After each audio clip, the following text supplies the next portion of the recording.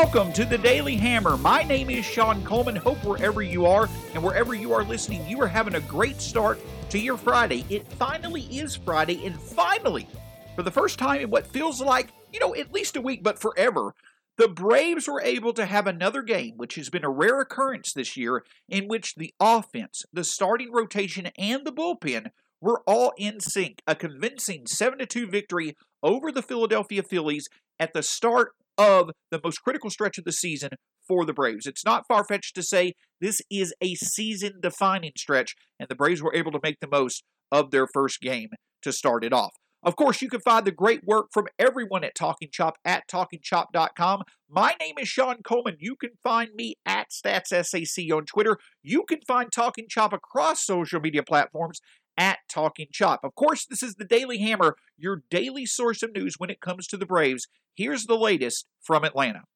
So obviously, as I had mentioned, the Braves going into yesterday were starting a 9-game and 8-day stretch in which they were going to be playing the two teams that they trailed in the division, the Phillies and the Mets, 9 times in 8 days. But the thing about it is this, is that going into last night's game, the Braves certainly had to feel confident. They were going to send Charlie Morton to the mound, who coming into last night's game, over his previous 11 starts, the Braves were 8-3. Well, Morton found ways to continue that success once he took the mound last night. But thankfully, Brian Snitker decided to make a decision to support his starting staff by tweaking the lineup to make it a little bit more potentially productive and consistent.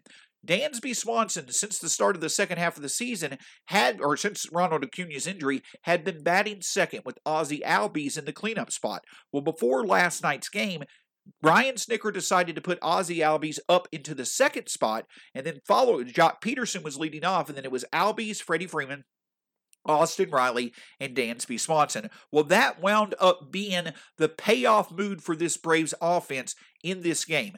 In the first inning, right off the bat, Ozzie Albies was able to make a difference. After he reached base, Freddie Freeman hit a single into left field, and then a very astute and aware base running by Ozzie Albies allowed for him to literally steal a run from the Phillies and give the Braves a 1-0 lead. But it wasn't Ozzie Albies who was the one that made the biggest connection of the night. That was Dansby Swanson back in his fifth spot. In the top of the third inning, with the bases loaded, Dansby Swanson was able to deliver with a grand slam, his 17th home run of the season, which allowed for the Braves to be able to take a 5-0 lead.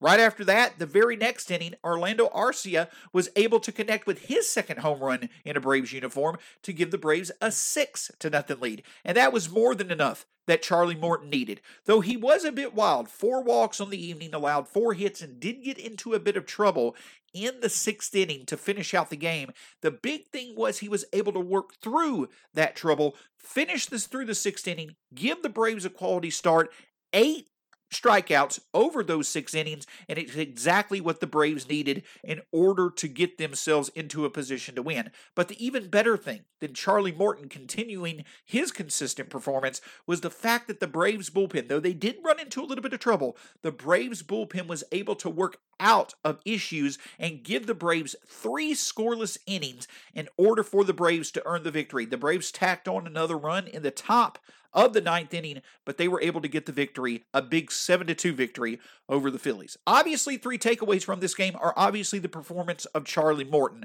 who certainly has become a rock in this Braves starting rotation. I know there's sense in, if the Braves were to lose several of these next games, for Atlanta to potentially look at selling Charlie Morton off, trading Charlie Morton off. He probably would be their most beneficial trade chip, and possibly seeing what they could get in a piece for the future. But I actually will counter that argument a bit, and this can be discussed further at another time. But the idea of extending Charlie Morton for at least next year, he wants to be in Atlanta. He obviously It means a lot to the Atlanta starting rotation, and with so many other roster spots that potentially are going to be uncertain going into next year when Atlanta likely wants to contend, I think there's a lot of sense in potentially extending Charlie Morton. It'll be interesting to see how his future unfolds over the next several days. Another big takeaway is Dansby Swanson. Now, I don't think that it was ever realistic to expect Swanson to be able to continue his production from 2020 going into 2021.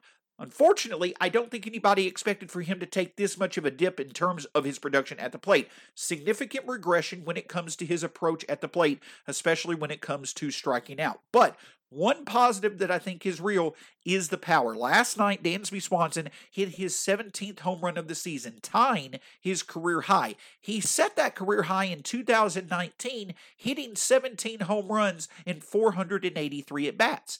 It took him 352 at-bats this season to hit 17 home runs again.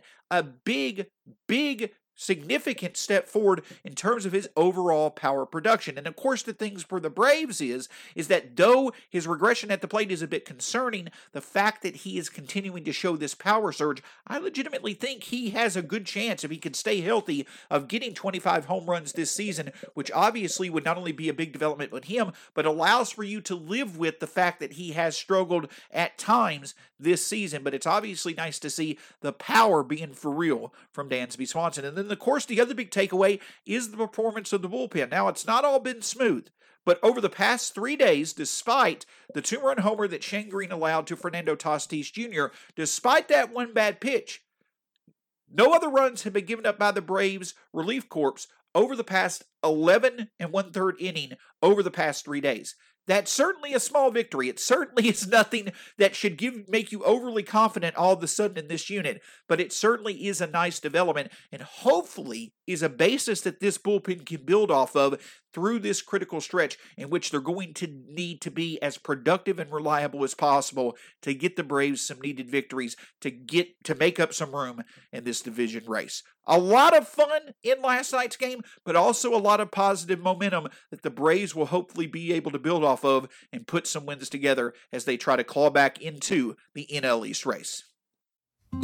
Support for this show comes from Sylvan Learning. As a parent, you want your child to have every opportunity, but giving them the tools they need to tackle every challenge, that takes a team. Now more than ever, educational support tailored exactly to what your child needs can make all the difference. That's why parents have trusted Sylvan Learning for 45 years as the ultimate teammate in their child's educational journey, instilling in them a love for learning and a passion for reaching the next level.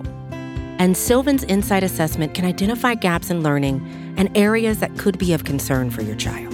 It's a 360-degree view into your child's learning that you can't find anywhere else, and helps ensure that your child didn't miss something in school that might put them at a disadvantage in the future. And right now, it's the best price of the year at $29. Go to sylvan29.com to learn more and get your child's assessment for only $29. That's SYLVAN29.com. Hey, it's Kaylee Cuoco for Priceline. Ready to go to your happy place for a happy price? Well, why didn't you say so? Just download the Priceline app right now and save up to 60% on hotels. So whether it's Cousin Kevin's Kazoo Concert in Kansas City, go Kevin, or Becky's Bachelorette Bash in Bermuda, you never have to miss a trip ever again. So download the Priceline app today. Your savings are waiting. Go to your happy place for a happy price. Go to your happy price, Priceline.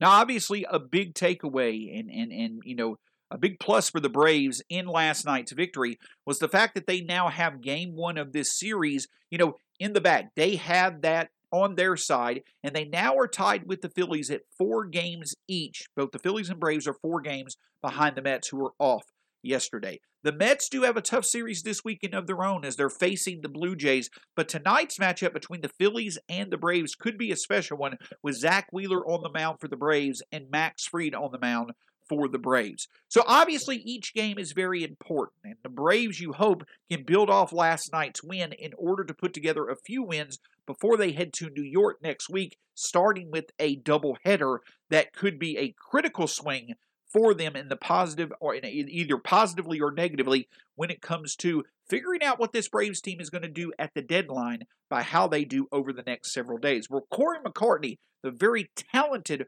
writer and media personality who has covered the Braves for years, he, in his starting nine article, one of the highlight articles over at Talking Chop, in his starting nine, Corey McCartney did a great job diving into some targets that could make sense for Atlanta, but targets that they could buy, regardless of where they are, that would be able to be controlled beyond next year. Obviously, some obvious names that he mentioned are big names like Joey Gallo, as well as Mitch Haniger, but one name that I think makes a lot of sense could be Bryan Reynolds. Now, Bryan Reynolds comes with a lot of control and would likely cost a hefty price. Probably not a price that Alex Anthopoulos would want to pay, but Bryan Reynolds and Mitch Haniger are very, very attractive options for this Braves team in terms of needing to fill an outfield spot, but also in terms of being able to be talents that they could control through next year. Obviously, at the end of the day, you want the Braves to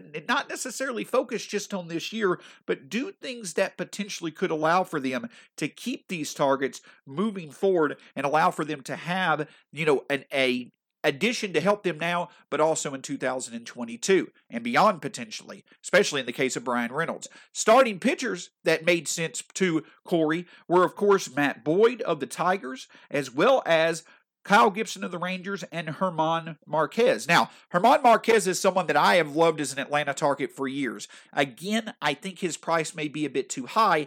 Kyle Gibson may be someone that probably is going to be a bit too high as well, because he likely is going to be in demand, but I do like the inclusion from Corey of Matt Boyd. He obviously has connections with Anthopoulos, who originally drafted him when Anthopoulos was the general manager with the Blue Jays. While Boyd is not to the level that he was a few years ago, he certainly is someone that can definitely add value to the Braves staff and can also give it balance going into next year as a second left-handed option to support Max Fried, maybe Charlie Morton, and of course Ian Anderson, and hopefully Huascar Ynoa and others. So Matt Boyd is certainly someone that could make sense for Atlanta, and the price may not be too high to go after him. A few relievers that obviously Corey mentioned were Craig Kimbrell, Richard Rodriguez, and Taylor Rogers. Now, I don't know if it makes sense for the Braves to give up a significant prospect haul for a controllable reliever. Obviously, you would like for them to get a quality reliever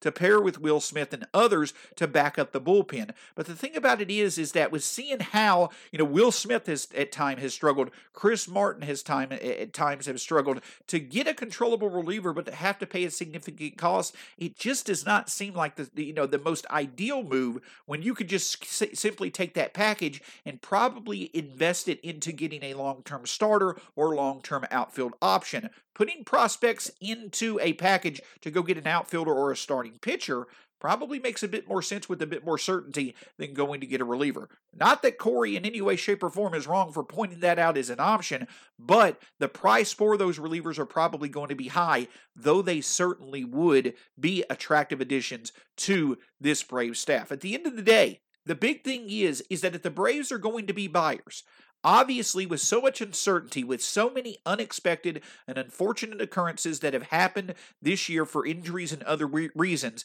the Braves definitely want to do what they can to remain as competitive as possible when it comes to 2021. But obviously, their best chances of competing going forward are when Ronald Acuna Jr. and others are able to be healthy and back in the active lineup every day to create the differences that they can. If the Braves are looking to be buyers at this deadline, I agree they need to be focused on the future, and whether it's a bat, a starter, or a reliever, it makes a lot of sense that if the Braves are going to buy, they also buy control so that they can experience the benefit of this additional piece to their roster, not only in 2021, but also beyond.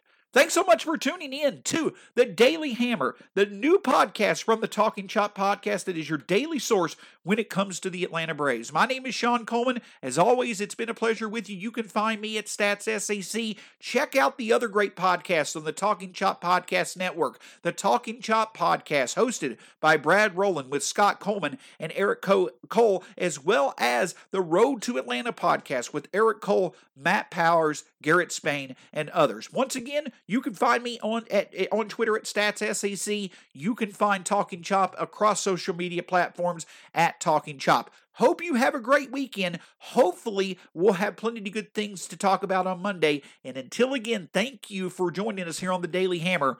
Go Braves. Talk to you soon.